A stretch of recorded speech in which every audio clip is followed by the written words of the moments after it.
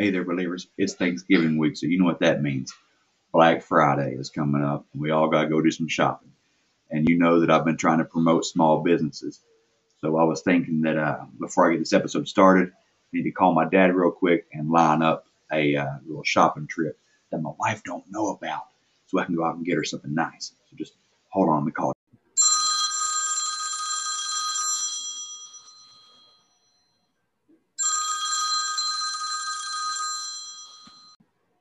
Hello. Hey, Dad, what's going on, man? Just hanging out. Hey, are you planning on doing any Black Friday shopping this year? If I have to. Okay, well, Jess is wanting something unique for Christmas. So I was thinking that you and I could sneak off to Braxton County and check out some of their stores. I went to braxtonwv.org and checked it out already. They have the Everything Fiesta store for the West Virginia made dishware. They have the Flatwood Center Mall. They have Sisters Antiques, the Bear Heaven gift shop. Flatwoods? As in Flatwoods Monster? Yeah, we can go to the Flatwoods Monster Museum too. Or we can say we're going Black Friday shopping and go looking for that Flatwoods Monster. Oh my gosh. You always get me into some kind of adventure. First, just go to braxtonwv.org and check out their shops for me. If we have time, we can go monster hunting again. Let's see, braxtonwv.org. Got it. Wait, people see Bigfoot there too. Oh my gosh. Welcome. You're listening to the Bump Podcast, a place for believers of the unexplained, monsters, and paranormal. I'm your host, Bo Kennedy. Join us as we go face to face with what goes bump in the night.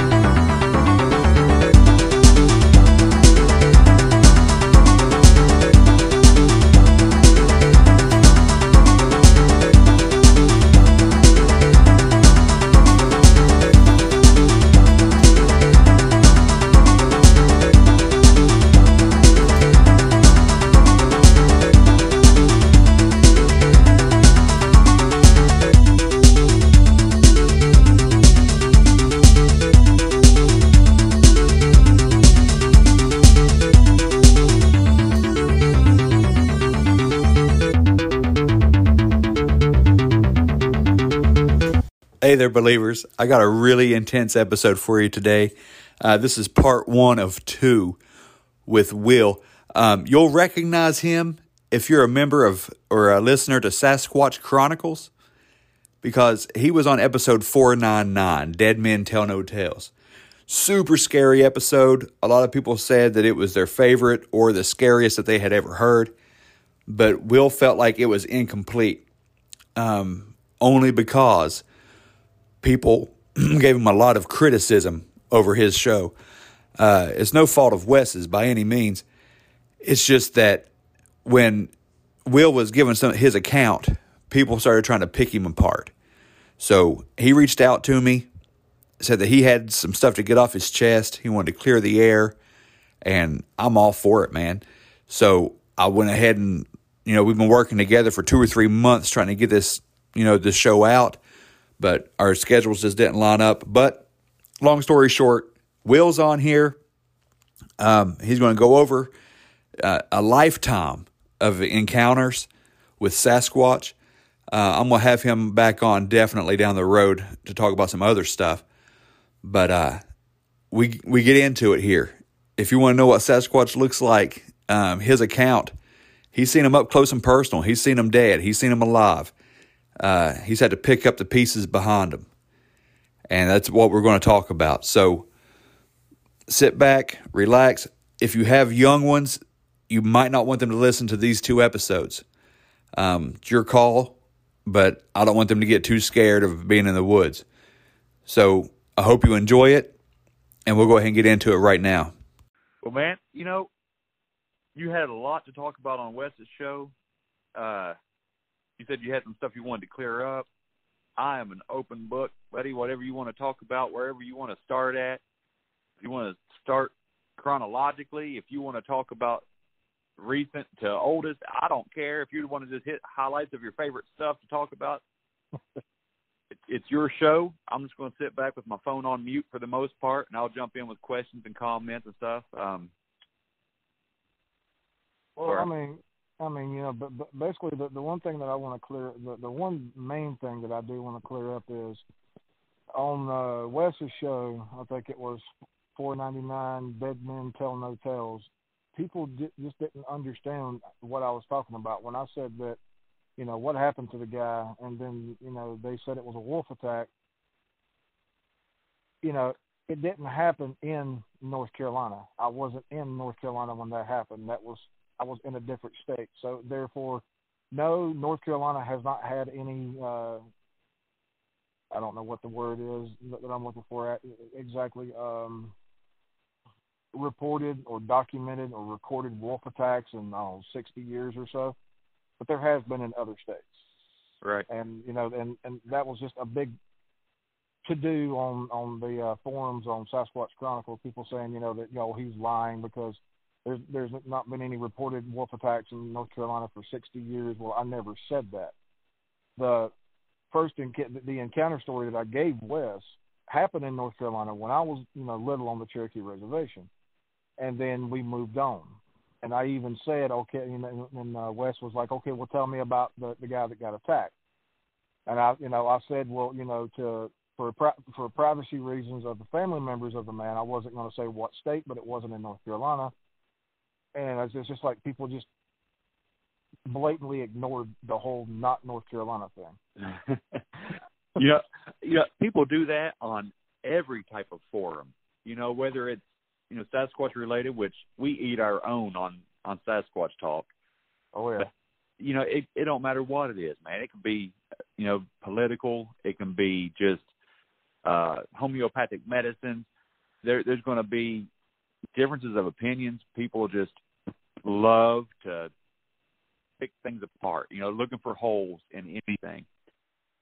Well, you know, it's the whole thing with, you know, UFOs and aliens, Sasquatch, paranormal, and you know, in general. You know, you can't really sit back and say, well, I don't believe it because it doesn't fit my narrative. Because right. Nobody's experiences fit each other's narratives.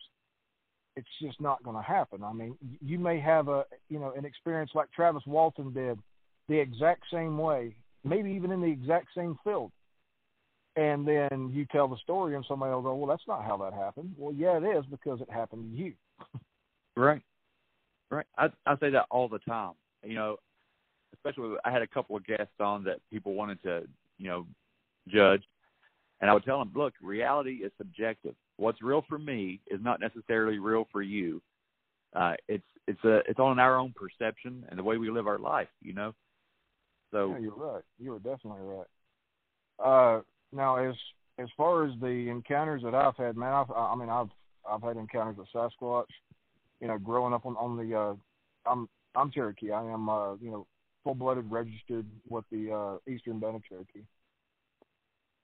And, you know, we had encounters with them all the time on the reservation. Now, when you say Cherokee Reservation, the first thing that pops into people's mind is, you know, Harris Casino and little shops and stores all throughout the town. That's not Cherokee. That town actually has a name. I still don't know it to this day, but it's not actually Cherokee. That town has a name. It's right outside of Chimney Rock. And that's not Cherokee. Cherokee is like 15 miles, I want to say, east of there, if I'm, you know, thinking in the right direction. Mm-hmm. And it's all woods, mountains. That's Cherokee. Right. But, you know, that's where I grew up. I grew up, I want to say, 30 miles back in the sticks, man. I mean, you know, if your parents didn't know anything about, you know, some type of homeopathic medicine or something, or traditional medicine, and you got hurt, you were dead. Because by the time you could actually get in contact with the paramedics, you wouldn't make it. That's just how far out we were. I mean, we didn't have running water for the first 10 years of my life. The bathroom was a hole dug in the ground with the old outhouse style. We were way back in the sticks. And I mean, my family in general, they were the go-to for the entire tribe because my grandfather was the medicine man. My dad was on the council. My mom was on the council. Grandmother, of course, too. A couple of aunts, uncles, whatever. And my grandfather was actually training me to be a medicine man. He died before my training, was finished. And then the next medicine man that was in line, I really didn't know the guy because he was from a different family. But he took over, and then he took over my training, and he completed my training. And to this day, I am a practicing medicine man. Now, a lot of tribes' medicine men do not talk about it, and they don't, just openly proclaim themselves because they said they get bad publicity. But the way I look at it is if I can do something to help you, whether it be on a spiritual level or a medicinal level, I'm there. I'm for helping my fellow man. And that's the reason why I finally came out and I started talking to Wes and other people and started talking about my experiences with Sasquatch and aliens. And, well, I'm not going to say aliens because the jury's still out on whether that's us from the future or not. Hey, that's my thought on that. I'm from the backwoods, but, people, the one thing that people don't know about me is, I grew up, way back in the sticks. I grew up as a hillbilly hick or whatever. I didn't wear shoes and, real tennis shoes, moccasins and stuff until we moved down to the city. But I also have an IQ of 280, so. But I don't tell a lot of people that because I don't want people looking at me in a different light. I don't act any different. I don't treat people any different, But if it's something that really catches my attention, of course, I'll use intellect and dig into it. Right. But, okay, with Sasquatch and aliens, UFOs, whatever, the ghosts and paranormal, I've heard people with the paranormal and ghosts and poltergeist in particular. I heard somebody once say that poltergeist was nothing but basically a figment of your imagination, and it was negative energy that was causing everything to happen. I'm sorry, I've been picked up and slammed up against a wall by a poltergeist. I didn't cause that. Yeah, that'd be kind of hard to control, to manifest that against your own body, wouldn't it? Yeah. Okay. Now you'd have to analyze that. Okay, so I'm going to stand here, I'm going to pick myself up, and I'm going to slam myself up against a wall, knowing that there's nails sticking out of the wall. No, not logical. But I mean, I'm 43 years old, and over the course of my lifetime, I have had, just encounter after encounter after encounter and experiences, and with a lot of things, like I was saying, Sasquatch, aliens, UFO, paranormal, demonic. Especially with being a practicing medicine man, I've seen the side of the demonic world that would make your skin crawl. Skinwalkers do exist. Yeah, that's the one thing that gives me the heebie-jeebies is anything demonic. I can handle the thoughts of anything. I don't know if it was where I was raised Catholic, when I was young, but it's like possession and demonic activity is so real to me. I'm totally a man of faith, but my goodness, that's the stuff that makes my skin crawl. Okay, so I will say this: you're a man of faith. You believe in God and the Bible. The Father, the Son, the Holy Spirit. You said you were Catholic. Well, I was raised Catholic. Oh, okay, you were raised Catholic. So you were raised in Catholicism. Yes. So I'm not a man of faith. I am a man of spirituality. I believe I'm on the other side of the spectrum, whereas we were taught by our elders that there is a creator.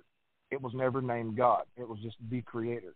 Right. And then there's other not deities or entities, but other controllers of other things like Mother Earth, you know, how my grandfather put it, Mother Earth, Father Son, you know, stuff like that. That was just names given to, you know, the natural order of the world that was already there.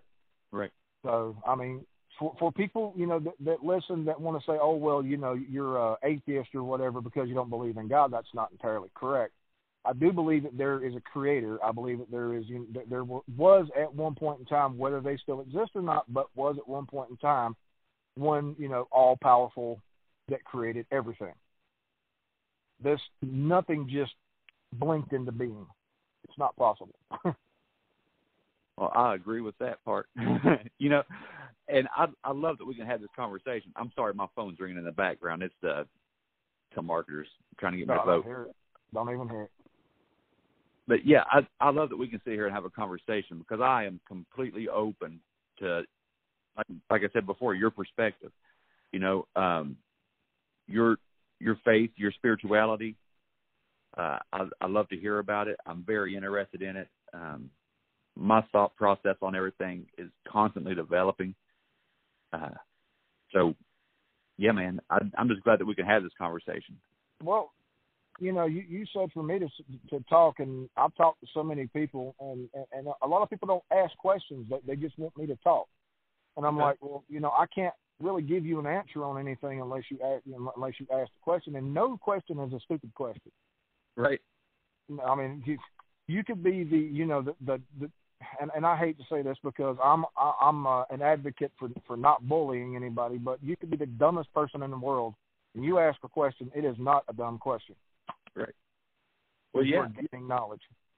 Well, if you want me to ask a few leading questions, I'm fine with that. I haven't prepared any notes, Will. But well, what I'll do, that's fine. Just off the top of your head. Yeah, man. I usually feed off of, you know, what people have to say because people usually call, you know, dying to get one thing in particular out. You know, then we kind of just, you know, segue through.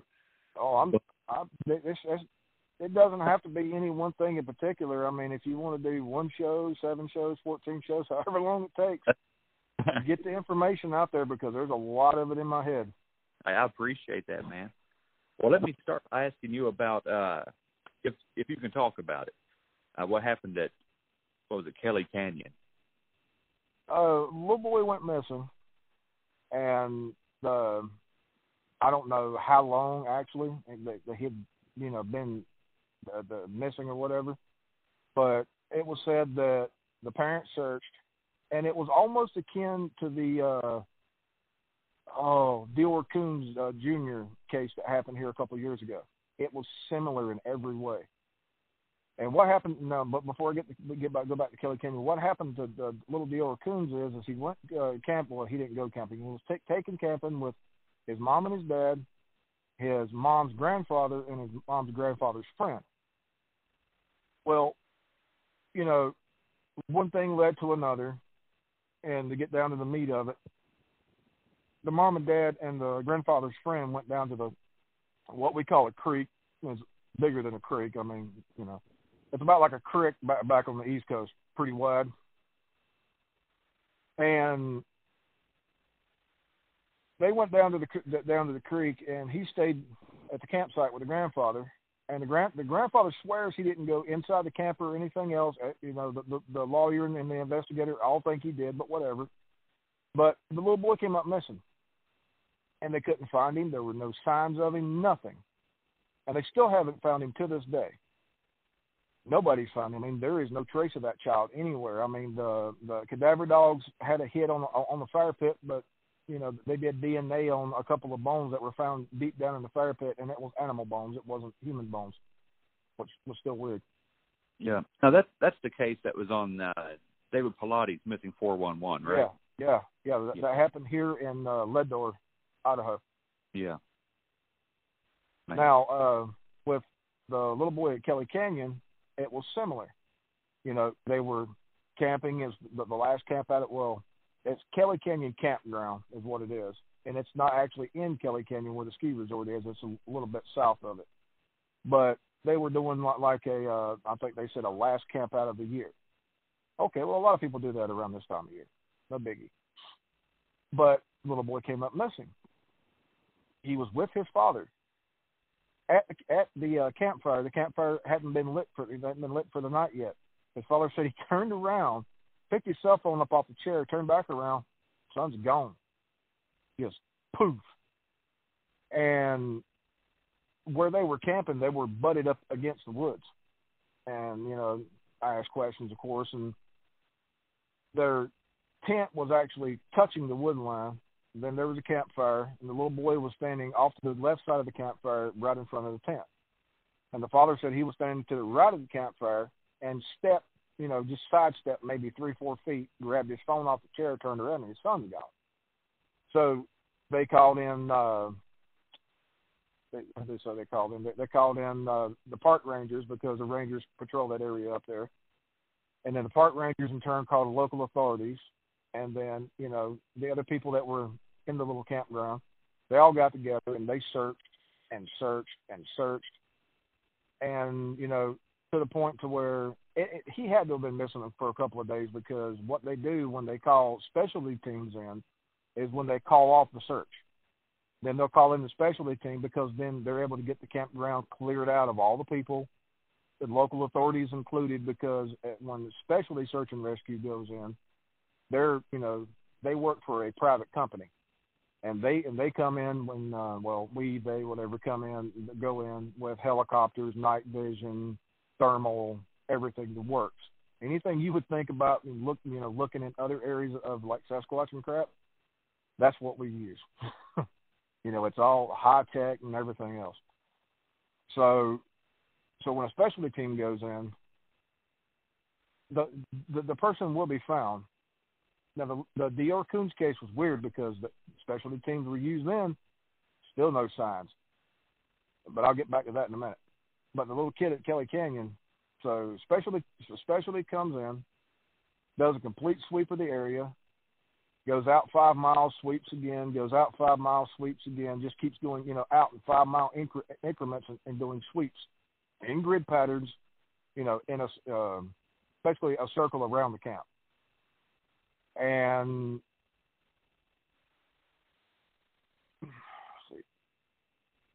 Team 2 had a hit on thermal in a rock field.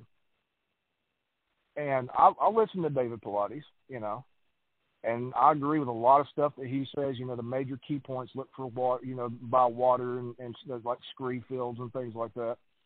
And that's what I actually told the lead of Team 2. I said, go to the rock field and run the therm up the rock field, up the rock slide. And then they did, and they found the kid. Now the weird thing is there wasn't a mark on the child. Clothes weren't ripped, tattered, no scratches, no nothing. But he's just sitting there in between 2 rocks, pointing at the mountainside and giggling and laughing. Now, when the authorities got wind of it, the official release says a mountain lion grabbed him by the back of his hoodie, pulled him out of the campsite, and 15 miles away into a rock field. Right. Yeah, no. That, how in the world can they try to get away with saying that? Well, because, that falls back on the whole thing of, everything like you said, everything we say about Sasquatch or anything else, we basically eat everything we say. Yeah. That's true. Because it's not believed by, I'm not going to even say mainstream media or mainstream science. It just doesn't, it doesn't fall into the realm of reality for a lot of people. Right. And now, people will accept whatever they hear, Right. The majority of people they just want an answer. You tell them, they'll just go with it if it's something that they can wrap their head around. But now you say that area up there has a lot of mountain lion presence. Yeah. I mean, they've even the lions have even came down here in town a couple of different times. And of course, field and game. Well, not field and game, but Department of Interior or whatever, that they'll send their rangers out, and they either trap them or kill them. If they're too close to a neighborhood, they'll kill them. That infuriates me to no end. I understand the reason behind it, but you could still trap the animal. Right. You know, if you corner it and it starts acting aggressive, imagine if, you know, a group of people corner you, what are you going to do? Exactly. So why are they coming into town? Is it just human encroachment? No, it's some human encroachment, and other is the Department of Interior keeps moving the elk herds. Oh, well, that'll do it. Yeah, so if there's no game, I mean, there's jackrabbits galore up there, but if there's no, you know, elk and things like that, of course, that's a natural food source, and they're going to look elsewhere. Yeah. But, yeah, I mean, that's basically what happened with that kid. I mean, it was odd. It mirrored the Orcoons case to a T. The kid was there, and then the kid was gone. Right. And they up in Ledor, they even said that a lion had to have gotten the child there, but then again, there was no tatters of clothing, no blood, no drag marks. The kid was wearing the kid at Ledor was wearing cowboy boots. If something had picked him, you know, grabbed him and drug him off his cowboy boots, the heels would have left drag marks in the ground. Yeah. There was nothing found of that child. Wow. That's some scary stuff, man. Now, my wife's cousin, I want to say, does search and rescue for up in Madison County. Yeah, Madison County and areas up in there. And he and his team and a couple of other people, you know, in the local authority up there believe, you know, wholeheartedly that child was never in Ledor. But something happened on the way or here in town. But I mean, I can't really get into that because I don't know all the details, but, you know, that's what's being said. Now, with this other child here in Kelly Canyon, you know, the people in the know with Sasquatch, there's another guy around here. I can't remember his last name. Oh, yeah, I do. It's his name's Kelly Shaw. He does the Sawtooth Mountain Sasquatch something or other. But he should know that in that area in Kelly Canyon, or used to be in that area in Kelly Canyon and around Kelly Canyon, there was a large family group of Sasquatch that were there.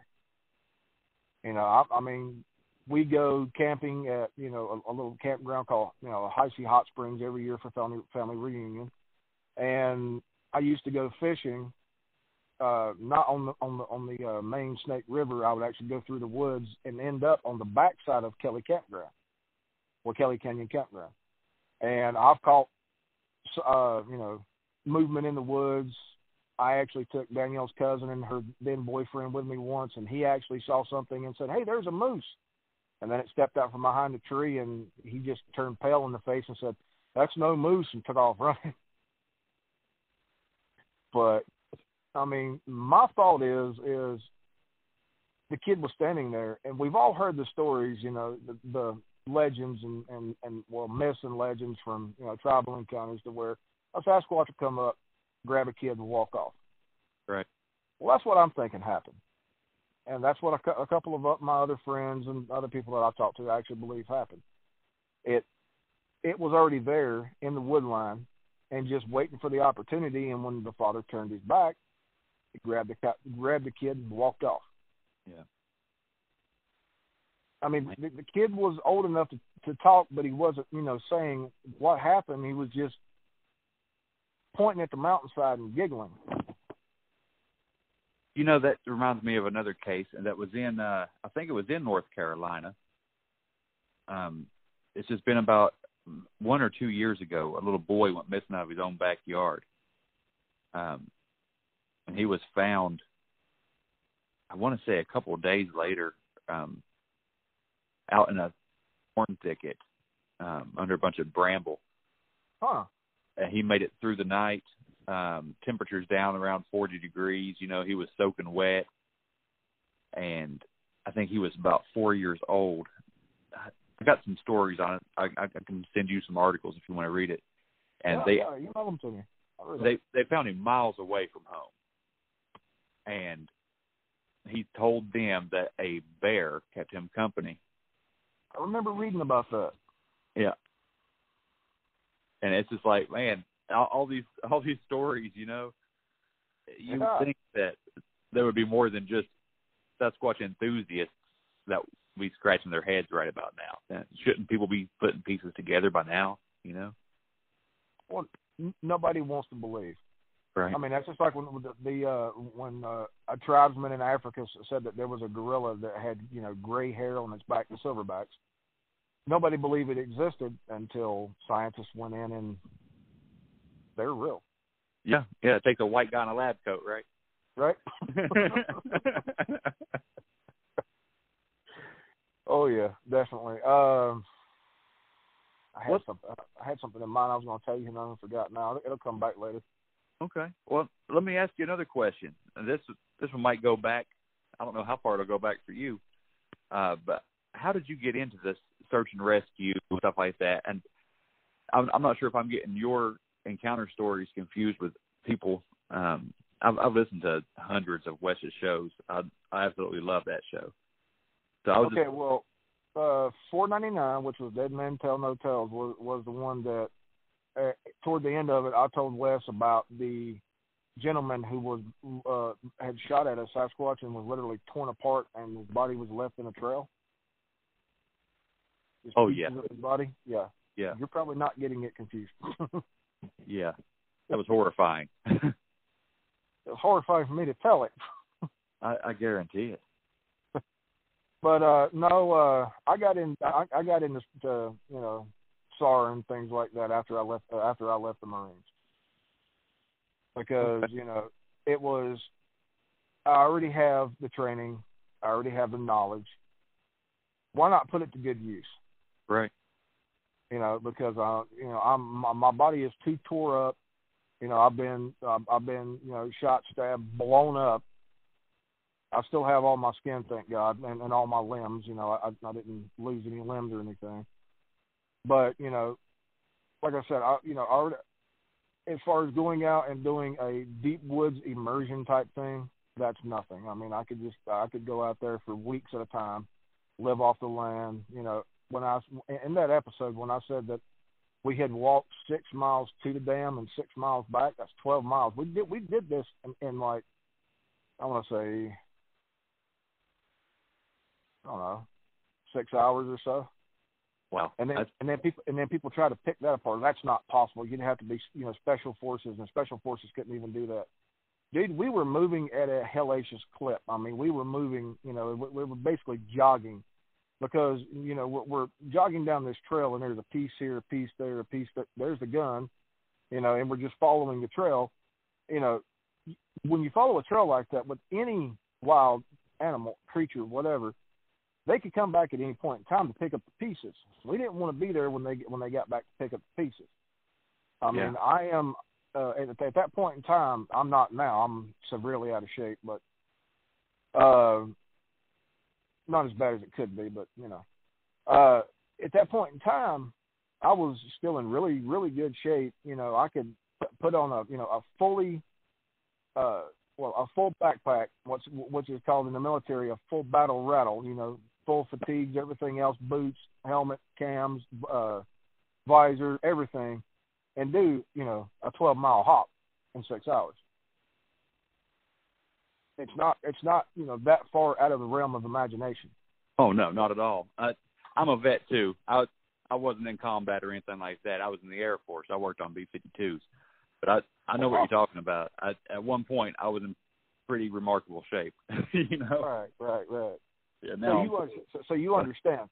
So yeah. It's the people who have never known the military, or they were just in basic training, couldn't hack it, fell out, and I do understand that kind of shit happens. Yeah. You think you can, you get in there, and you know, you play football all your life, and you're in really good shape, and you work out, and then you get in there, and you realize this is nothing like you could have ever imagined. Yep. It's a different game, ain't it? But, you know, and that's what I was having to basically contend with. You know, I was having to contend with that on the forums. And I finally told people, I said, you know what, here, this is what stopped it. I said, you know what, here, Here's my email address. Here's my phone number. Here's my physical address in case you want to mail me a letter. If you have questions, ask. I'll answer your questions. I have nothing to hide. I have nothing to gain by telling my experiences and, you know, and some of the, I'm not telling everybody all the information I have, but, you know, and some of the information I have. You know, I'm not a researcher. I hate researchers with a passion because they think they are the be-all, end-all. They know everything. They got all the answers. Yeah, they got all the answers, and only their answers are correct. I'm an investigator. I look at everything with a scientific mind. You know, could this be what this really is, or, you know, is it something else? You have to go in. You have to go in, and you have to pick it apart piece by piece by piece by piece. And then at the end, you can give a definitive answer. Well, this is what this is based on the facts. Yeah, and I've had to do that with a lot of shit all my life. I mean, even before I actually went into schooling and things, and you know, you have to literally look at it. Even if you're not a scientist, you have to look at it with a scientific mind. You have to literally try to debunk it. Right. And if you can't, then it's plausible. Well, it's possible. And if you find a fully grown man in his 50s or 60s, body parts on a trail, a well-worn foot trail that I know for a fact there's no human beings out in the middle of this field walking from, you know, the campsite 6 miles to the dam when there's a car trail that goes out there also. But you find this human being torn apart bit by bit and left along the trail. I mean, you can look at that all day long and you criticize it as much as you want, but there's only one thing possible and capable of doing that. A bear's not going to do that. A mountain lion will take a body up in a tree. Yeah, you're right. I've worked around a lot of animals, and none of them had that kind of behavior. You know, I worked in a wildlife exhibit. We had black bears and bobcats and wild boars, and none of them would act like this. Just trail something along like that. That's with purpose. I mean, and to sit and think, I mean, that particular story, if you sit and you think about it. Okay, so as search and rescue, you get there. And the first thing you see, I don't know I don't know when it happened. It could have happened 6 hours before we got there. It could have happened an hour before we got there, or 2 hours, however long it took them. But you get there, and the first thing you see is a truck sitting there with, you know, both doors are open, the interior light's on. It's not bright; it's really, really dim. So it's been on for a while. The front windshield's busted in. There's blood all over the front windshield. The hood is just caved in to where the hood almost looked like a U. So there was a lot of force, applied to the hood. And then you start walking into the campground. The cooler was ripped in half. The tent was tore up, threw up in a tree. There was a big, if you can think of the worst horror movie you've ever seen, where you look on the ground and there's this big just splatter of blood and tissue parts and shit, that was under the tree. The rifle that was there was still setting up against the tree. That made no sense. Fishing rod was still setting up against the tree. Tackle box was still setting by the fishing rod. And then from that splatter, there was a drag mark out to the trail, and then there was actually a drag mark of blood and bits of everything to a certain point, and then there wasn't anything, and then you'd go, I don't know, 1,000 feet or so, and you'd start finding a chunk of skin, chunk of muscle, a bone, a foot, finger. Yeah. Man, well, I'm sorry you had to witness this. Well, I've seen some horrific shit overseas, but nothing like that. Yeah, no doubt. But yeah, that's yeah. Back then, my stomach could take it. Now, I start talking about it, my stomach just starts doing turns and rolls. Yeah, I appreciate you rehashing the story, man, because undoubtedly there's going to be some people that haven't heard that episode, and they'll probably be going to it right now. they'll pause mine and go to 4.99 and listen to it. Just to get the full story, you know. I got to hear this. Yeah, no doubt. And I hope they do take a minute to go listen to it. I'll probably listen to it again. I mean, you know, like I told everybody on Sasquatch Chronicles forums, I mean, I know that, you know, that there were the naysayers that were trying to pick it apart. I understand that. No big deal. I'm not going to fight with anybody about it. But, you know, like I said, you know, if anybody wants to hear, and that encounter was actually cut short. We had to cut it short because he had something else to do that night. So, you know, I just told him we'll make it short. So I left a lot of stuff out. I left a lot of information out. But you know, I got time. I was going to say I can go back through and tell that story in all of the detail. And if people still have questions, you know, you have my email address. You can put my email address out there. Tell them if they still have questions and you know there's something that seems amiss. Maybe I left something out again. You know, because that was a while back. My memory is not as good as it used to be. Email me. Ask me. You know, because there's no monetary gain. I mean, there could be monetary gain if I was that kind of person. But there's no monetary gain, you know, in telling an experience. Now, you know, if I would start releasing, you know, DNA evidence and stuff like that, you know, that's a totally different story. That I mean, it wouldn't even be a fact of a matter of me saying, you know, and I'm not going to do that, but you know, it wouldn't be a fact of the matter of me saying, well, this is going to cost this and this is going to cost that. Right. You know, if I would release that information to a university, the university would, by default, pay for the DNA evidence. They have every researcher and investigator that has brought evidence in. Right. So, but, you know, I have nothing to gain, nothing to lose.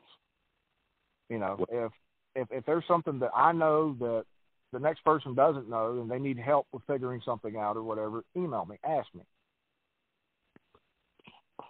Well, you want to go ahead and give the full detail? Sure. I mean, if you have the time. And then I got some other questions, but they're off this topic. And I'd like to get this topic completely, you know, gone through before I go changing things up, man. I don't want to. No, I mean, I'm just a guest on the show. It's your show. You can do whichever way you want to do it. I mean, I'd love to hear the things you had to leave out, you know. Well, okay. Well, I'll tell you this. Since people are going to be listening to this, so we've touched a little bit on that. So let's leave the best for the last. We'll leave that to the last. That way, the people. Oh man, no, I wanted to hear about it. Well, stick around. You will. That's a good point. You know, that's a good point. Well, let's take a minute to. Let me ask you this. This goes back to probably your childhood. Okay. North Carolina. Yep. Your family interacted or had activity with the Sasquatch over here on the East Coast. Yep. Did that help you develop a sense of when they're around over there in Idaho where you're at now, or are they something? Are they a different type of creature or person? And are they a person? You know, should I be calling them people or should I be calling them animals? Well, as far as the beginning of the question where you asked, did it give me a sense of knowing, you know, when they're around? They were around all the time. I mean, right. All the time. It's not you didn't go outside and just, oh, hey, there's a Sasquatch. But you knew that something was amiss, okay? Because you grow up that far out in the woods, and you get, you know, to understand and to know, okay, you know, this sounds an owl, this sounds a coyote, this sounds, you know, a whitetail alerting, you know, that's a bear, you know, a bear grunting. Bears do howl. A lot of people don't know that, but a bear will howl. It's not like a dog howling. It's not like the made up roar you hear on TV, but a bear will howl periodically especially during mating season and when they do their thing. It's a normal male reaction. But me and my grandfather actually walked up on two black bears doing the natural mating, and we have heard bears howl. But so you would know what those sounds were, but then at night there were sounds that you didn't really know what it was. You'd think it was an owl, but it would be higher pitched or lower tone than an owl, or you would hear what you thought was a coyote, or you would hear grunting and growling. But when a bear grunts and growls outside of your house or your domicile or whatever, you can't feel it. You could hear it, but you can't really feel it. And you would hear grunts and growls that you could actually feel. It would actually vibrate, you through the walls. Now, that had to be something extremely big. Yeah. If you hear banging, my wife's attempting to cut a spaghetti squash in half. Oh, that's all right. But and then you see signs and you see tracks and trails of all of God's other creatures. But then of course you see a footprint where a footprint shouldn't be, or a trail of footprints where they shouldn't be, and they're overly large. Well, that was kind of the daily experience that everybody had on the res. The sounds, the sights, the trees moving and swaying back and forth. Okay, well, people can say, okay, well, that's a bear doing that, because bears do that. They'll just get up on a tree and just claw the hell out of it. But after a while, the bear will move on. So after 10, 20, 25 minutes, this tree's just continuously shaking back and forth. Well, what's doing that? So, after a while, and apparently my grandfather had known about them for years and years, and he really didn't say anything to the kids because he didn't want to scare the kids. And my father knew, but he didn't, quote unquote, believe, because he had never had a face-to-face encounter. He just went off what my grandfather said. But my father actually still told me when I was little, come in when the sun starts going down. When it starts getting hazy, don't be outside. Don't go near the woods. And the only thing he ever said is, because they will take you. He never said what would take me. He just said they will take you, because right. they become. Well, he said that they woke up and became active in the haze. Now the haze, what we all know that as being, like at the end of dusk, right before dark. Right.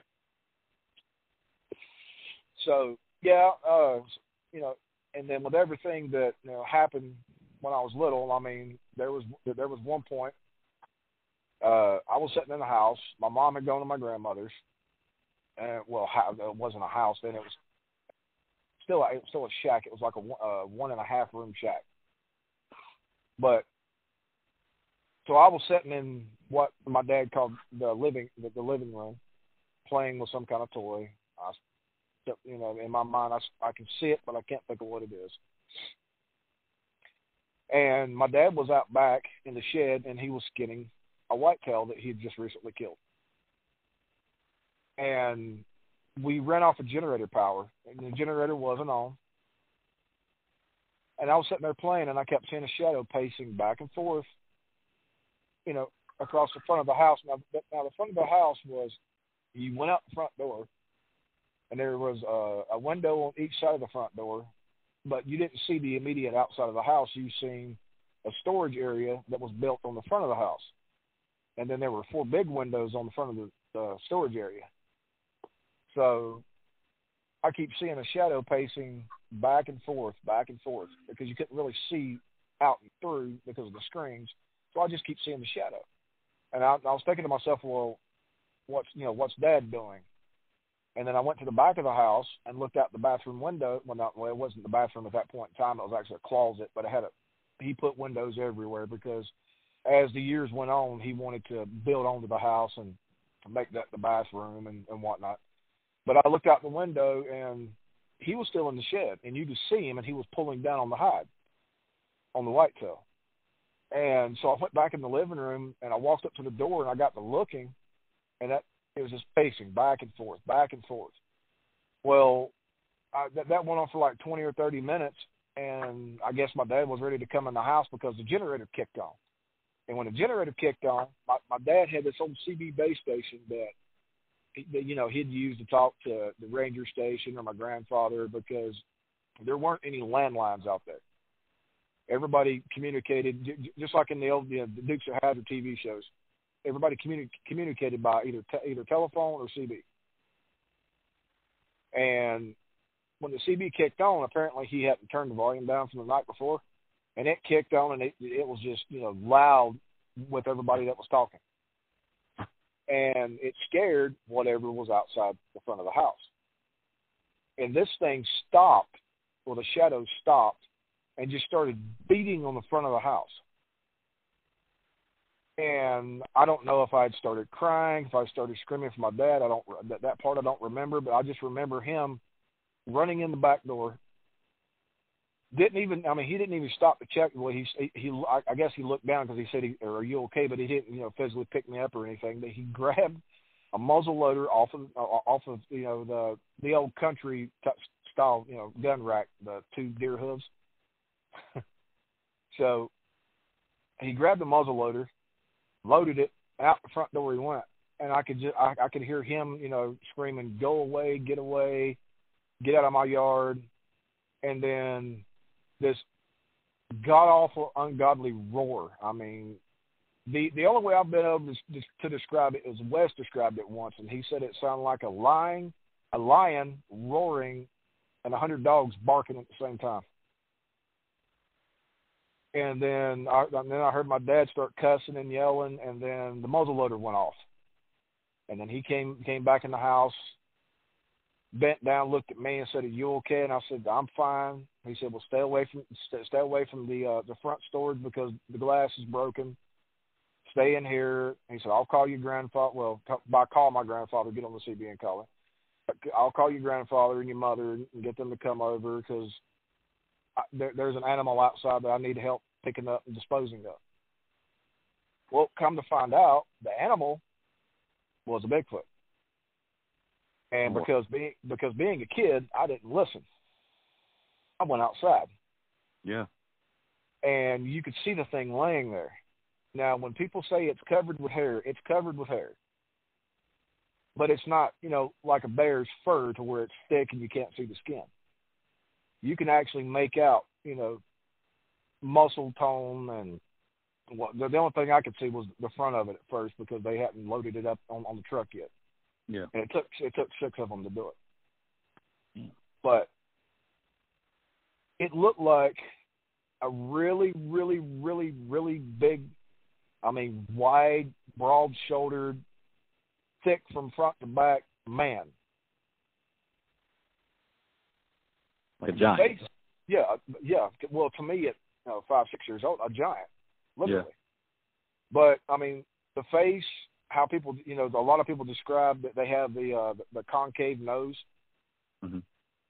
Almost, it would almost look like a ghoul in the face, almost, to where it looks like the nose has been shaved off. Like it's there, but it's not really there. Yeah. And then, it had the face of a man, and, the face of a man, broad forehead. So now, being my age now, I'm thinking, a relic hominid or relic Neanderthal. Right. But it had, the broad forehead and everything, and then the concave nose to where it was just almost open nostrils into the skull. I'm quite sure that it wasn't, but that's the way it looked then.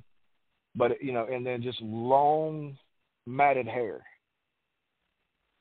Hair all over the body. But you could see through the hair to the skin, and the skin was grayish. Yeah. Now that would actually make evolutionary sense.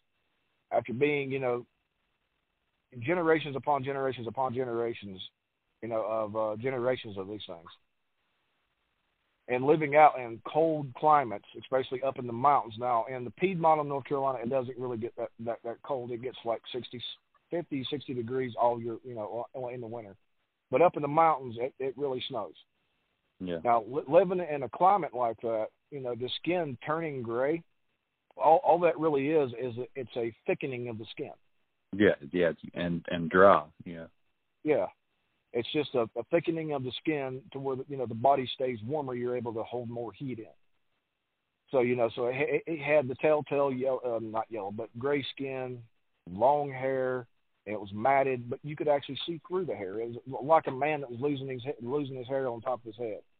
And you could start to see the scalp. Right. Well, that's the way it looked all over its body. This episode is brought to you by Visit Williamsburg. In Williamsburg, Virginia, there's never too much of a good thing. Whether you're a foodie, a golfer, a history buff, a shopaholic, an outdoor enthusiast, or a thrill seeker, you'll find what you came for here and more. So ask yourself, what is it you want? Discover Williamsburg and plan your trip at visitwilliamsburg.com.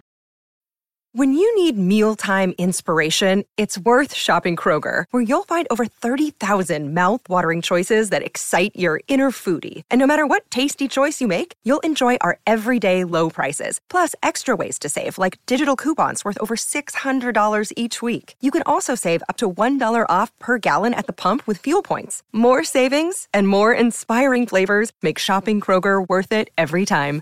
Kroger, fresh for everyone. Fuel restrictions apply. Hey, it's Ryan Reynolds, and I'm here with Keith, co-star of my upcoming film, If, only in theaters May 17th. Do you want to tell people the big news? All right, I'll do it. Sign up now and you'll get unlimited for $15 a month and 6 months of Paramount Plus Essential Plan on us. MintMobile.com/switch. Upfront payment of $45 equivalent to $15 per month. Unlimited over 40 gigabytes per month. Face lower speeds. Videos at 480p. Active Mint customers by 531.24 get 6 months of Paramount Plus Essential Plan. Auto renews after 6 months. Offer ends May 31st, 2024. Separate Paramount Plus registration required. Terms and conditions apply if rated PG. Let me tell you about some new gear that I've found on Instagram. It's Sasquatch Survival Gear. A few years back, Sasquatch Survival Gear started taking packs that we made for special tactics units around the world and began offering them to the civilian world. So if you're looking for a rugged pack that you can trust not to fail when you need it the most, look no further. Sasquatch Survival Gear has a pack for you from the urban jungle to the deepest woods you can find. Their packs are made right here in the United States of America, and they mean every component of all of your packs are made in America.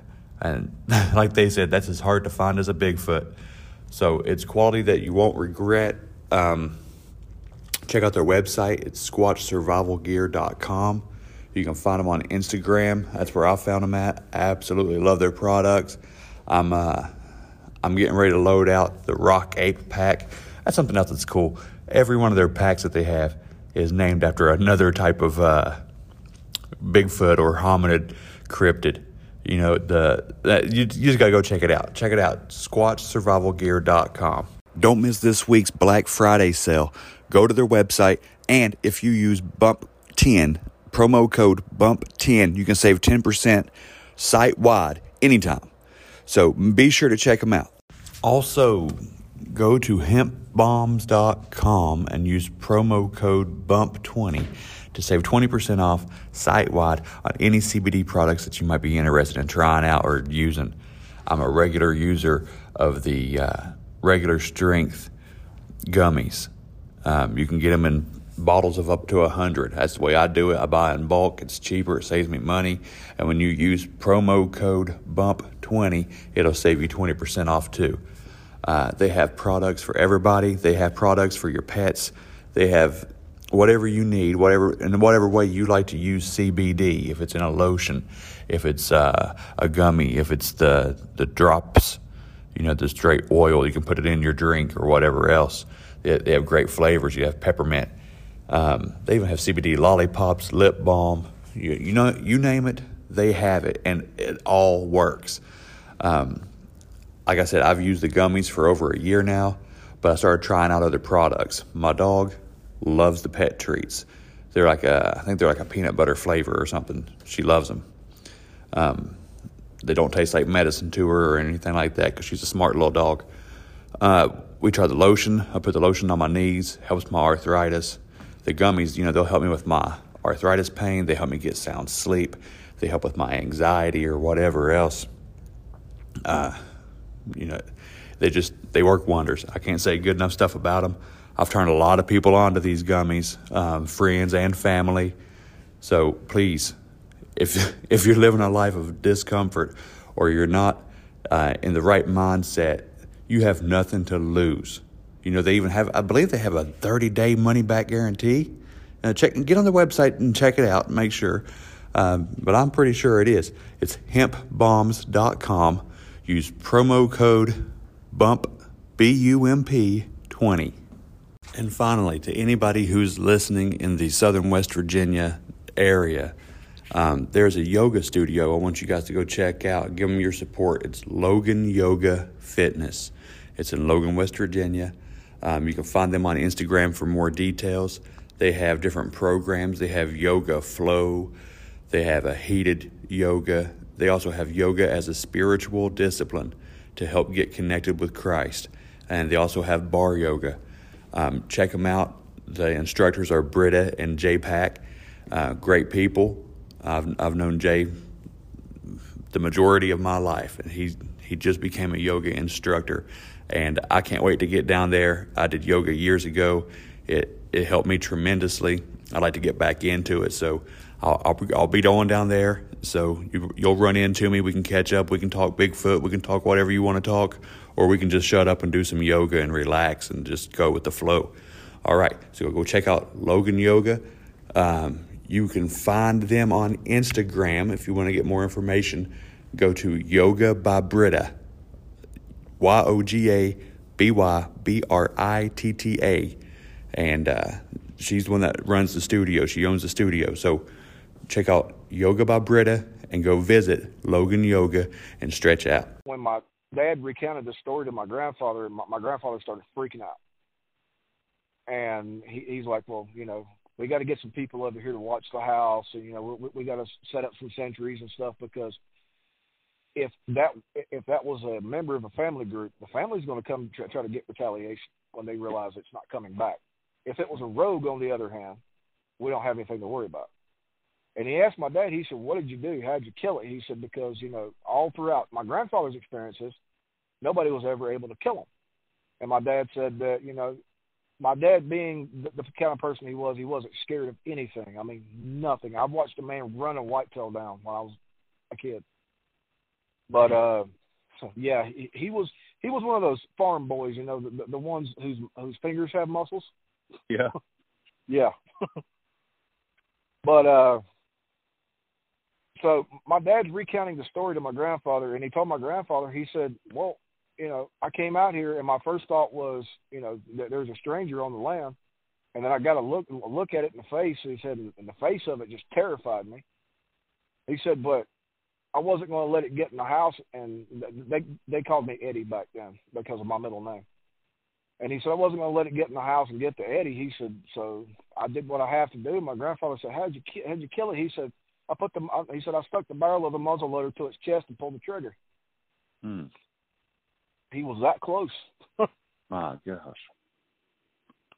And I mean, my dad at that point in time, he was still a good guy. He turned into a shithead later on in life, but he was never the kind of person to lie about something. I mean, if he said it happened, that's the way it happened. Yeah.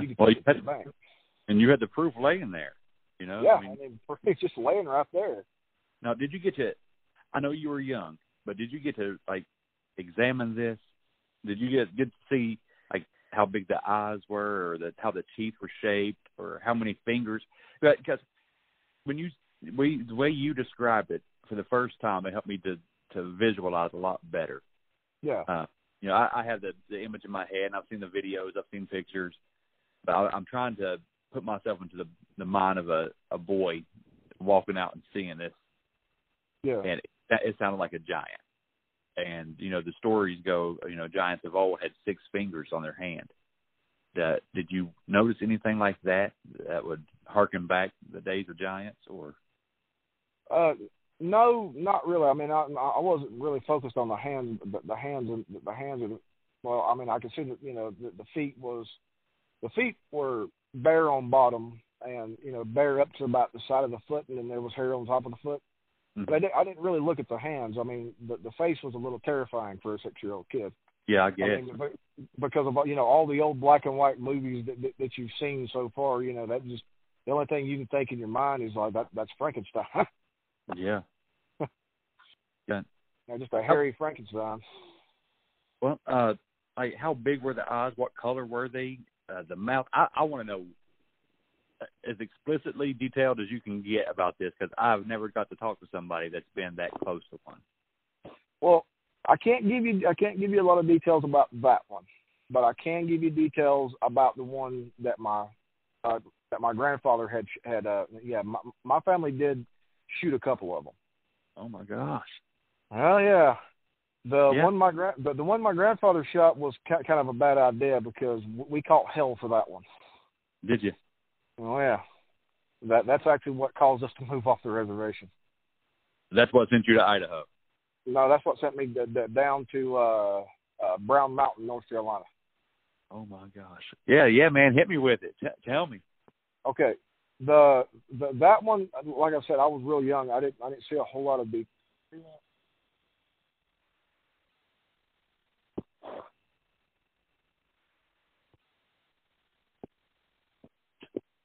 Anyway, but like I said, I was real young when I seen that one. I could tell, I could see the muscle under the hair and stuff like that, and I could see the face. But as far as other details, I don't really remember that. But the one that my grandfather had actually shot in his corral after it had decided to open up one of his horses, I actually got a lot of, I could see a lot of detail on that one. I was a little bit older. I think I was like 8 or 9 years old. So, that's about the breaking point for people's memories. That one looked close to the other one. With the nose. If you can think about a human head and just think, size, go 4 times larger than a human head. And then you could say that the eyes were probably, I don't know, 3.5, 4.5 inches around. That's some big eyes. The teeth, they were about like our teeth, were not blocked but just regular, and then they had not really long protruding canines, but they were a little longer than normal. Really wide mouth though, because the thing was laying with its mouth open, and the mouth was unreal. It looked like it went from ear to ear. Now with the other experiences I've had in life, I know that it didn't, but just being open and that large, it literally looked like it went from ear to ear. It was just huge. The hair was still covered the same way. You could still see through it. Still the same, grayish, Caucasianish grayish type skin. Looked like almost like leather. The shapes and patterns in leather. As far as the hands, I didn't see 6 fingers like what they talk about the giants of old. I only counted 5 on both hands, 5 toes on both feet. It was male, and yeah, it was just a really extremely large male. Okay, well that answers that question. I don't know how often you get on Facebook, but I saw the meme that asked, is it like a human, or is it like one of those red rockets the dog has? No, it's human. It's like a human. Oh, yeah. It sounds weird to talk about stuff like that, but if you want extreme detail, if he was standing up, it probably would have been swinging just before his kneecap. So, how in the world can he run so fast? I don't know. Maybe he tucks it back. I don't know. Good Lord. But no, I got a real good view of that one. What color was the hair? It was a deep, deep auburn. Okay. Not quite brown. I mean, it still had a little bit of red in it, but it was, a really deep auburn. Yeah. And I know you just say they're extremely muscular. They're massive. Oh, yes. I hear a lot about types, Bigfoot types. I've never got to see one, much less types. But I've heard that, the East Coast, has more of a runner's build. I mean, maybe jacked up 3 times the size, but yeah, lanky and slender waist, and is that accurate? Yeah, that's completely accurate. I mean, the encounter, the body that I've seen when I was younger, of course, to me it looked just hella thick compared to me or my dad or my grandfather or anybody else. Right. But you are correct. They're not skinny. They don't look malnourished. They're still hella muscular. Right. Really good, really, really, really good muscle definition. But they're skinnier than, say, Patty or the Patty type or the skunk ape, things like that. They're a lot more slender. Okay. They're wide. They're wide across the chest. They're extremely barrel-chested, but they're thin at the waist. They are literally built like a distance runner. Yeah. Yeah. I just want to know what I'm dealing with around here in West Virginia. I want to visualize. I would love to have a sighting, maybe not necessarily an encounter, but I would like to have a sighting. Let me see. You said you're in West Virginia, right? Yep. Okay, so I'm trying to remember. Hillsville, is that in Virginia or West Virginia? It doesn't sound familiar. That's not to say that it's not here, but it doesn't sound familiar. It's probably in Virginia.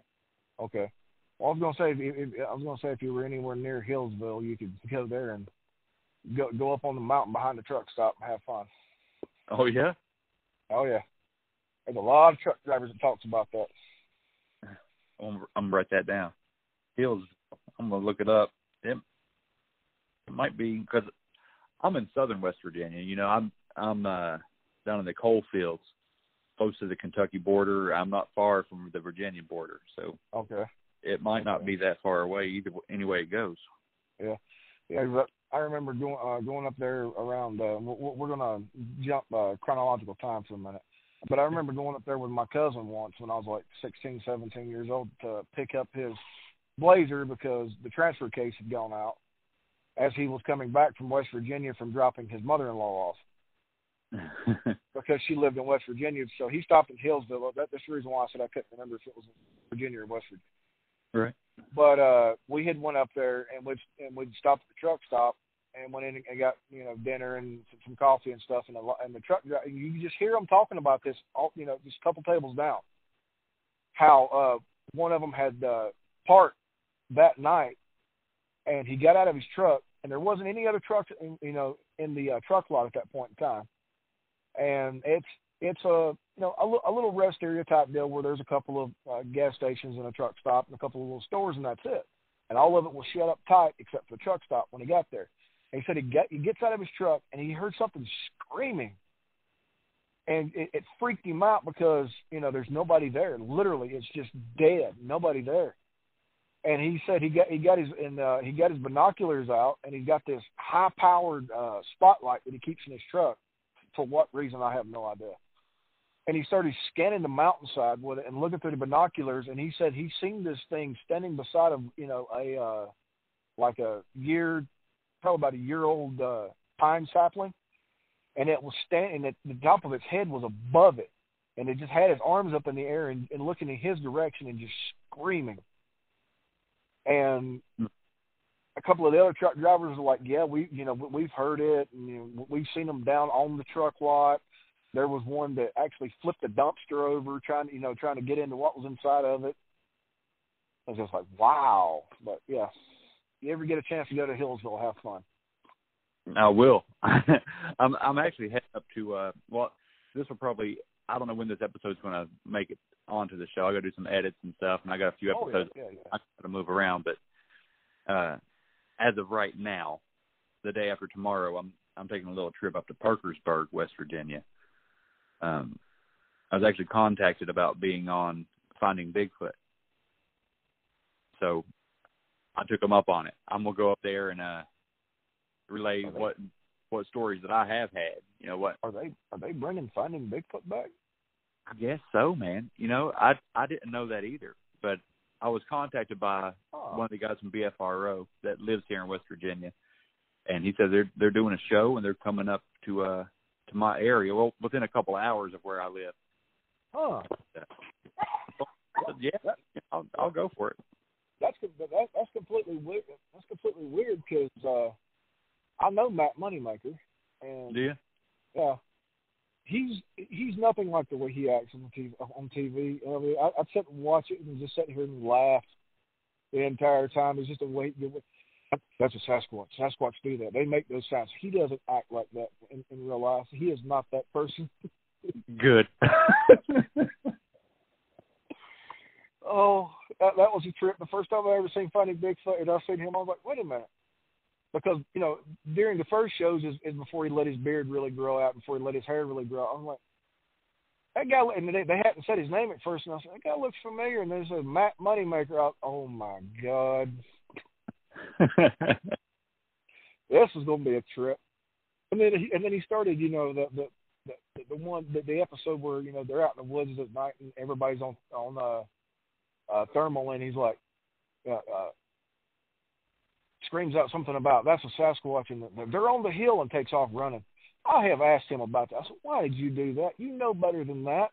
Yeah. The producers, he said there's nothing really there, but the producers still wanted us to do it. And I'm like, yeah, but you're promoting something to other people that don't really know what's going on with these things and don't know how dangerous they are, and you're going to get some, you know, city slicker up in the damn woods, and he's going to hear something and take off running toward it, and we're never going to see him again. You can't do that. And that's what I'm hoping will be different this time. Because I don't even know. I don't watch a lot of it. I listen to the podcast that Bobo is on. Yeah. But they talked about all the issues that they had. You know, time restraints, not being able to go where they really wanted to, not being able to do all the things they really wanted to do for an actual, you know, expedition or whatever, that, you know, they had to do things for TV to keep it exciting. And, you know, that I like to learn. I like to listen. I like to talk about it. But I don't want to be entertained. You know, I want to educate. You know what I mean? Right. You want actual education and not comedy. Yes, I'm for content. You know what I mean? Yep. So I'm hoping that it goes that direction. But it's something exciting to do. It's something fun, and hopefully I'll get to plug my podcast if they let me. Well, I'm sure he will. Well, if Matt has anything to do with it, he probably would. But if there's a producer behind the scenes, you might have to, I don't know, grease the wheel, so they say. But yeah, wear my T-shirt. There you go. Just wear your T-shirt because it's got it all on it. Well, there you go. Hope they don't blur it out. Well, that'd be funny. Yeah, we're getting a really good shot of your T-shirt. Yeah. And back in editing, we're going to blur that. Yeah, that'd be my luck. Well, I'm sorry to get us off on a tangent there, man. No, you're fine. You're fine. Okay. So you described a North Carolina Sasquatch perfectly, I hope. I wouldn't know. You could tell me it was purple, and I wouldn't be able to tell you wrong. But have you had Sasquatch encounters up close in Idaho or out towards the west? Yeah, I have. There's a place here called Taylor Mountain, and if you go around Taylor Mountain, there's a Wolverine. Well, you come down off of Taylor Mountain, and there's a Wolverine switchback, and then you go back up on the plateau, and there's a place called Kep's Crossing. Now, to get, you can actually get to Kep's Crossing without going through Taylor and across Wolverine. if you just come down off the main road and go up, it's Kep's Crossing. That's the road's name. And the actual area up top is Kep's Crossing, but the road itself is still called Kep's Crossing. But me and a ex-friend of mine, because friends after a while they will end up stabbing you in the back. But an ex-friend of mine and my stepdad, who's now dead, we were just riding around because it's beautiful scenery up there. When you get up to the top and you ride around all the areas of Switchback and other places, and you can see all kind of wildlife and things. And we'd been up there riding around for a while, and we were coming back down, and we were coming back down the road that actually gets onto the road that's everybody knows is Kep's Crossing. And Jared, my friend at the time, kept looking up in the rearview mirror, and he was just wide-eyed. And I'm like, "What the hell? What's wrong with you?" I said, you been smoking something I didn't know about, or did you sneak a drink and I didn't know about it? What's going on? Because I was sitting he had a king cab, and I was sitting in the back seat. My stepdad was sitting up front.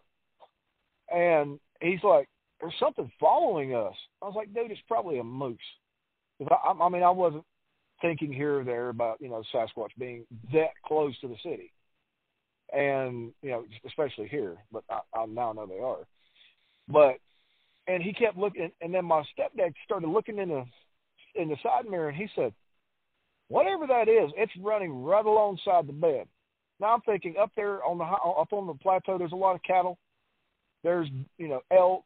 There's, an occasional moose. So that's the first thing I'm thinking. And then something slammed into the side of the truck, and the truck just kind of slid sideways on the dirt road. I'm like, wait a minute, that ain't right. Mm. Okay, a moose could do that, but the first thing that would make contact with the vehicle would be its antlers. Because normally, when a moose normally, nudges something, it'll nudge it with its antlers. Well, there was no antler impact. And then I thought, well, no, if it wasn't a moose, maybe it was a cow. And I looked back over my shoulder, and I didn't see anything. And if it was a cow, the cow would still be there. And for the life of me, I couldn't figure it out. So Jared finally stops. He was rattled. He's seen it. My stepdad, his name was Danny. Danny's seen it. And so Jared stops the truck. He gets out to the right side, and something passed. Here we call ditches and the medians in the middle of the road, in the middle of highways, borrow pits. And something ran down the left side of the truck past Jared in the borrow pit. And I seen a flash of it then, but you really couldn't see it because, I mean, when it's dark up there, it's dark. There are no street lights. If the moon ain't out, you're not seeing your hand. It is dark. And it ran past, and the only thing you could really see was just a wisp of hair or fur at that point in time as it, hauled ass down the borrow pit. And Jared, being Jared, jumps out of the truck and starts running after it. And my stepdad got out of the truck, and I got out of the truck. I smoked, pretty heavily back then, and we all lit up. And I'm sitting there smoking, and my stepdad's smoking, and he looked up. Kept looking over my right shoulder, and I said, "What are you looking at?" And he said, "Well, turn around." And I turned around, and in the tail lights, you could see something going from right to left over the road from the borrow pit to the side of the mountain, just back and forth. Didn't really think much of it. Still thinking it was a cow. Because when I say there's a lot of cattle, there's a lot of cows. You run over cattle guards every 3 or 4 miles. And then Jared comes running back, hollering, "Get in the truck, get in the truck, get in the truck. It's right behind me." So we all jump in the truck, and we're just sitting there. And he's got the bed light on. The headlights are on bright. We never seen anything come up from the front. And then there was a smack on the tailgate of the truck. And I turned around, and he stepped on the brake and lit up the taillights. And there it stood. Had both hands just gripped onto the tailgate. And I was like, I've seen a couple. Well, I've seen several of them at a distance, live, but I've seen, a couple of them dead up close. I don't want to be on the receiving end of this. Can we go now? Yeah, no kidding. So he put it in drive and went to take off, and we didn't go anywhere for a minute. Tires were spinning, we weren't moving. And the kind of truck that he had, it was a 2006, 7 Dodge Ram. So I mean, it had some engine to it. Yeah. And he had it floored, and the back tires were going. We just weren't going anywhere. And he let off the gas, put it in reverse, slammed on the gas, bumped into this thing, which, knocked its grip loose, threw it back in drive, and down the hill we went. Now, you can't really go really fast on those roads. I mean, you can go 35, 40 miles an hour. If you go any higher than that, you chance spinning out and off the side of the cliff you go. Yep. So, I don't think we were going too fast, but he was still hauling, ass down the road. So we're going down the road at a nice clip, and something bumps into the side of the bed again. Well, this time I knew it wasn't a cow. I knew it wasn't an elk. I knew it wasn't a moose. And I told him, I was like, can you hug the mountain a little bit? And he's like, why? I said, just in case you fishtail, I don't want to have to, go rolling down the side of a cliff. Right. Well, I don't want to hit the mountain either because it dipped down off the road. I was like, just hug the mountain. Don't get off the road, but just hug it. And when we hit Blacktop, he stopped, and the moon had come out from behind the clouds, and there were 3 of them standing on that damn road. Mm-hmm. I told him, I asked him as we were, driving back into town, I was like, why'd you chase that thing? Now that I know what it was, why'd you chase that thing? Dude, you didn't do anything but piss it off. Mm. Now, as far as the facial features out here, they have more of a nose. Okay. And the hair's thicker. It's still not fur. It's still not where you can't see through it, but it's thicker, and it looks more animal in the face. And by animal, I don't mean a snout or anything like that. It's just it just has that look of natural predator. Yep. Now the ones out on the East Coast that I've seen, the couple that I did. Now I'm not talking North Carolina East Coast. I just mean the East Coast. The couple on the East Coast that I have seen out there, they had more of a human-like face, to where you look into their eyes and you could almost see a little bit of compassion if they have that. Right. But the ones out here, they don't have that.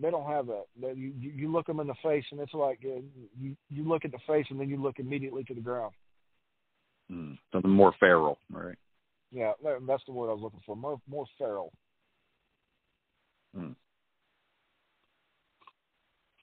But yeah, no. Can we leave now? Yeah, no kid.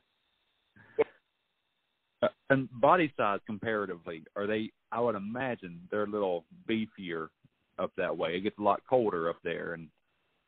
Oh yeah, they're not built like a distance runner. They're built more like a linebacker. Yeah, I would imagine.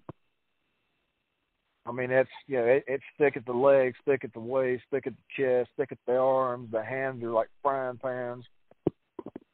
So, I mean, you could basically look at say like Big Show from WWE wrestling, right? Right. Look at him and just imagine him 2 sizes bigger. No. I wouldn't want to see that. I take it back. I mean, that's a large man, but these things are a little bit larger. Yeah. I mean, yeah. I mean, of course, just like humans, they come in smaller sizes. Right. There's some smaller ones. The children, and then, of course, just like as humans, every I don't know however many thousands of people that are born, there's the dwarfism. Well, that hits them too.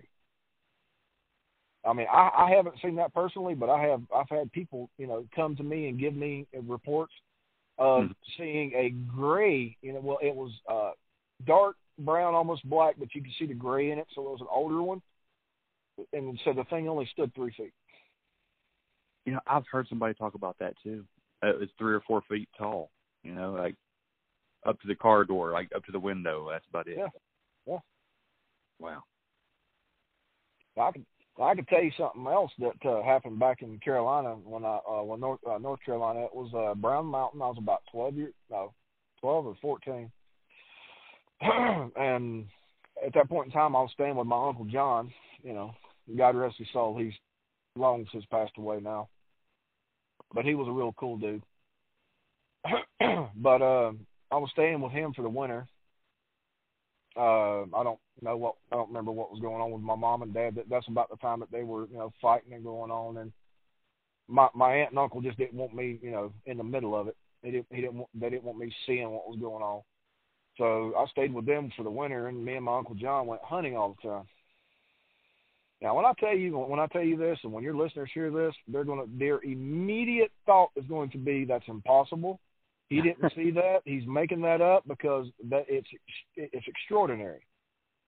I'm putting that out there now because I know what they're going to say.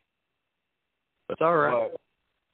But it happened, and if my Uncle John was still alive, we would have proof.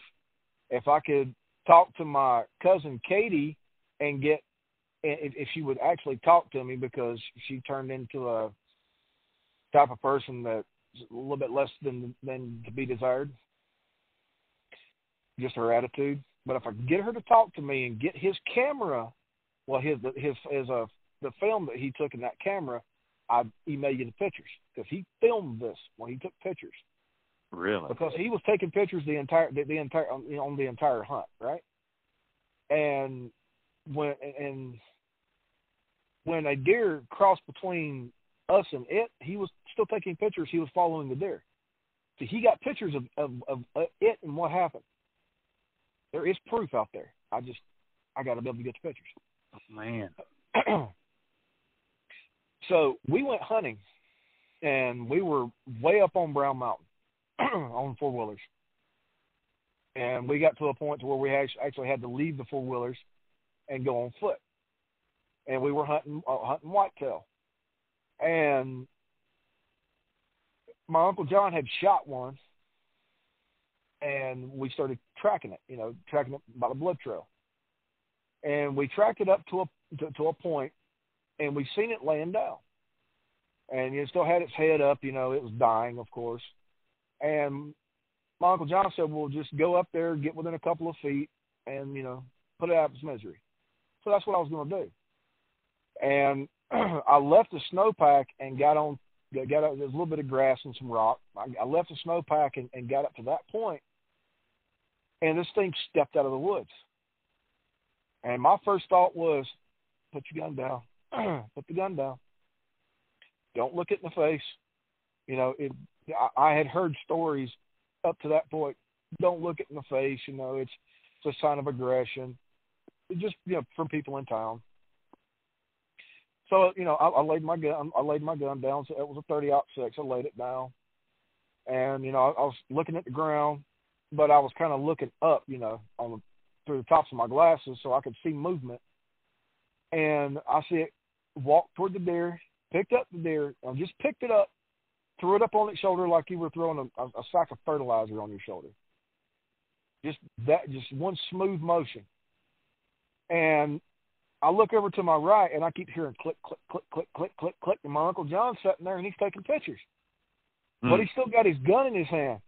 And he's taking pictures with one hand, and he's pointing with the other hand. I said, put it down, put it down, put it down, put it down. He's like, wow. I said, just put it down. The camera or the gun? I said, the gun. I don't think it cares about the camera, because it was just staring at him intently. So he lays his gun down, and it wasn't out of fear of anything, but I knelt down on my knees. Well, on my knees and my coveralls and everything on the snow, a little bit of the snow that was there. And I told my Uncle John, I said, just kneel down. He's like, he had heard the stories that my dad had told and stuff, and he asked me, he said, you ever had one charge you? And I was like, yeah, but we were in the house. And I said, I've never heard of any, to that point, I've never heard of anybody being charged. And so he kneels down, and this thing looks at us. Now, remember what I said, compassion in the eyes if they have it. Right. This thing looked at us, and you could almost see the facial expression change from, we interrupting it stealing our kill, or we interrupted its hunt when we shot that deer and the deer ran through, to what's really, the facial expression was more of a what's going on. And it looked at us. It took the deer off its shoulder and laid it on the ground, not near us. It was still at its feet. But it would look at us, look at the deer, look at us, look at the deer. And then it grabbed the deer at its back the same way it did when it threw it up on its shoulder with two hands, picked it up in front of it, and you could see it tightening the grip on the spine and ripped the damn deer in half. Threw the half of the head at us and carried the other half off into the woods. And we never saw it again. Wow. It's like, and up until my Uncle John died, we talked about it, and we came to the conclusion that it knew that we killed the deer, but it, and it was hungry. It was going to take the deer, but at the same time, it knew that we were probably hungry too because we killed the deer. Right. It's like it was sharing the damn deer. Yeah. Now, like I said, your listeners are going to hear that, and they're going, oh, that's not possible. That didn't happen, yada, yada, yada, yada. And like I said, if I can get Katie to give me those damn pictures, I will email them to you. You can post them on your site. I don't care. There are pictures. There are pictures. I have seen these. It's like, there was several different snaps, 35-millimeter camera, right? Several different snaps in a row of him picking it up and ripping it apart. And I think after he ripped it apart, I think that's actually when the camera ran out of film because there's no other pictures after that. Wow. But the photos are not blurry. They're not. It's not a blob squatch. It's not this blurry image with a deer sticking out in front of it or anything like that. It's what it is. What an experience, man. That's a blessing. Okay, that one I wouldn't mind having that experience. That's a blessing. I wonder what came over you to make you kneel out of reverence like that, or I have no clue. It was just something in the back of my mind. Now, and then other people who listen to this are gonna lean the other direction and go, it was mind speak that made him kneel. Okay, I believe in that to a certain extent. Mm-hmm. And that's a fine line extent. Right. A lot of our elders would talk about how if you ever came in contact with them or had an encounter with them, to just remain calm, and you wouldn't be a threat. And one of the elders actually talked about one of the experiences that he had, that it was acting real aggressive, just it would walk a few steps forward and growl and back off, and walk a few steps forward and growl and back off. And he said that he did the same thing that he had learned to do with, he had actually been in the military, and he was, it wasn't the military, it was, what was it? French Foreign Legion, and they were stationed in Africa. And he said that he had a water buffalo come up to him, and he knelt down on the ground and put his hands on the ground and knelt his head down, and the buffalo walked up and sniffed the back of his head, turned around and walked off. Yeah. So, being told that story, that may have been one of the, it may have just been playing in the back of my mind to do that, or, it could have been that fine line of, not so much it telling me, psychopathically or whatever to kneel, but more of just the presence of, I'm way larger than you. I can hurt you very easily. The best thing you can do is to be as calm as possible. Right. I mean, not like I was trying to show it had dominance over me, but, right. a lot of wolves will do that to the pack leader. They'll actually kneel. Yep. Yep, they'll lay down. Right. So I wasn't, top of the food chain at that point. Maybe that's what it was, man. Maybe that's because it doesn't sound like it was intimidated at all. It wasn't. It saw you, it saw the deer, and it said, that's mine. But, well, man, that's a great experience.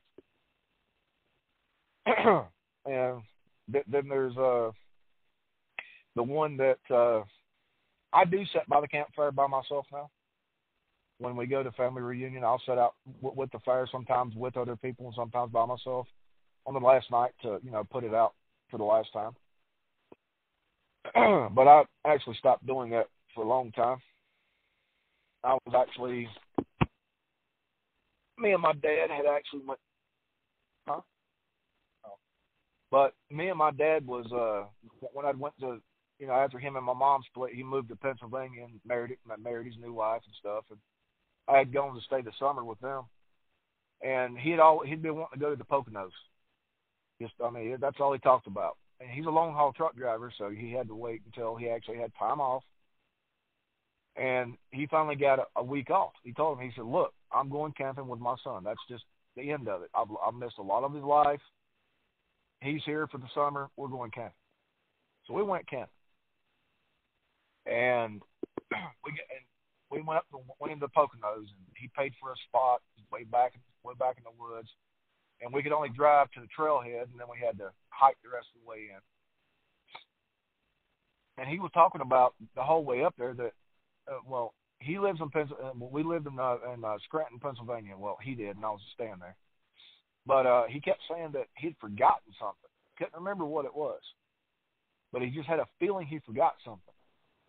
So we get there, and we get the truck unloaded and everything, and because we actually had to take his big rig because he didn't, the personal car he had to leave at home for Jackie and her mom and dad. So, we parked the big rig at the trailhead, and we unload the truck, pack everything in. Took us a couple of trips back and forth. And then, he finally looks at me. He goes, I remember what I forgot. And I said, what? He said, I forgot to bring my rifle. Oh, that's nice. You got us out, in the wilderness, in the woods with all kind of animals and stuff around here. You forget to bring a rifle. Right. He's like, will you be okay to sit here while I drive back to Scranton? It wasn't really, it was only a couple of hours. I think about an hour or something like that. I'm like, yeah, I'm sure I'll be fine. I'll keep the fire going. Everything will be all right. So I thought. And then I'm sitting there, and about half an hour's gone by. I'm still underage at that point in time, but there's beer there in the cooler, and he's not there. And me knowing him, how he gets when he starts drinking, he's not going to remember how many beers is in the cooler. So I grabbed one, cracked it open, sitting there drinking a beer, sitting by the fire. It was nice and warm. It was fairly warm outside, but there was still a pretty cool breeze. And I was just sitting there, and I started hearing movement behind me. For the life of me, I couldn't figure out what it was. I had that thought in the back of my mind, oh, please, God, don't let it be, because it's behind me. Mm-hmm. And then I heard a little bit of chatter, and I realized that particular movement I heard were a couple of squirrels, or I thought it was a couple of squirrels. And I just kept sitting there, and about 10, 20 minutes would go by, and then you'd hear brush moving, underbrush, and then nothing, and it was just quiet and calm and serene. And then I felt this hot air on the back of my neck. I never turned around. I didn't look back to see if, I had stepped into the fire. I didn't look back to see if I'd knocked logs out on the grass. I didn't look back.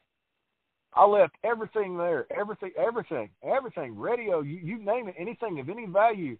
I got up off the seat that I was sitting on, and I moved at the speed of light from that campsite to the trailhead, and then walked out into the middle of the road. I don't blame you. I was taking no chances. No, sir. Yeah, to feel something, you're out there alone and feel something breathing on the back of your neck. No, I wouldn't stick around for that either. Well, Bo, I gotta put you on hold just for 1 second. Oh yeah, go ahead. To be continued. Don't you love a cliffhanger? Hey guys, thanks for listening this week. We will finish up with Will next week for the season finale of the Bump Podcast. Season 2 will be so much better as far as sound quality goes, pretty consistently. I've got new episodes coming up. I got my new microphone, webcam. We're going to kick it in the next gear. I'm starting a YouTube channel. I got the first episode ready to drop already. I'm really excited about it. So things are going to get better. So thank you for being with me. Thanks for helping this show grow. You can keep doing that by giving me a 5-star rating and review wherever you listen to podcasts. Go to my website, thebumppodcast.com. You can listen to all episodes from there. There's also, when you click on the episode that you want to listen to, it'll take you to anchor.fm. And that's where all my shows, are based out of. That's my platform. Well, on that site, there is a listener support button for membership for like $1 a month, $5 a month, whatever amount you want to give. Any support, all support, very appreciated. Also, if you go to the website, at the bottom of the homepage, there is a merchandise section, and they'll have links there to Redbubble and Teespring. Check out all the different designs I have set up. I've done everything myself. I made the website myself through Squarespace. I did all the designs for the T-shirts, the cover art that you get to see for each episode on the website. I'm putting a lot of work into this. I want to make it the best I can for you guys. I'm not the best, so don't judge me too hard. You know what I mean? It's just for fun. Social media. If you want to get on social media and check it out, I got some extra content every once in a while on there. I like to post some little jokes, some memes, whatever. I'm on Facebook, Instagram, Parler, Twitter. That's pretty much it, I think. But that's pretty much everything. I just want to thank you guys for all the support. Tune in next week. I'll wrap things up with Will. He's going to go into detail next week about the episode that he did on Wes Germer Sasquatch Chronicles, episode 499. This is the same guy. He said he caught some flack last time. People thought they found some discrepancies in his story.